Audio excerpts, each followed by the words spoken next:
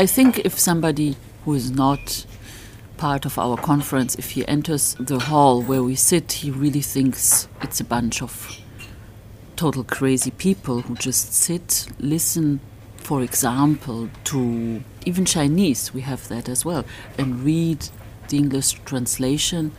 For an outsider, it looks really strange. For us, it's part of our reality and the link between us, that we are all a little bit crazy here, and we are all freaks, and we all love radio.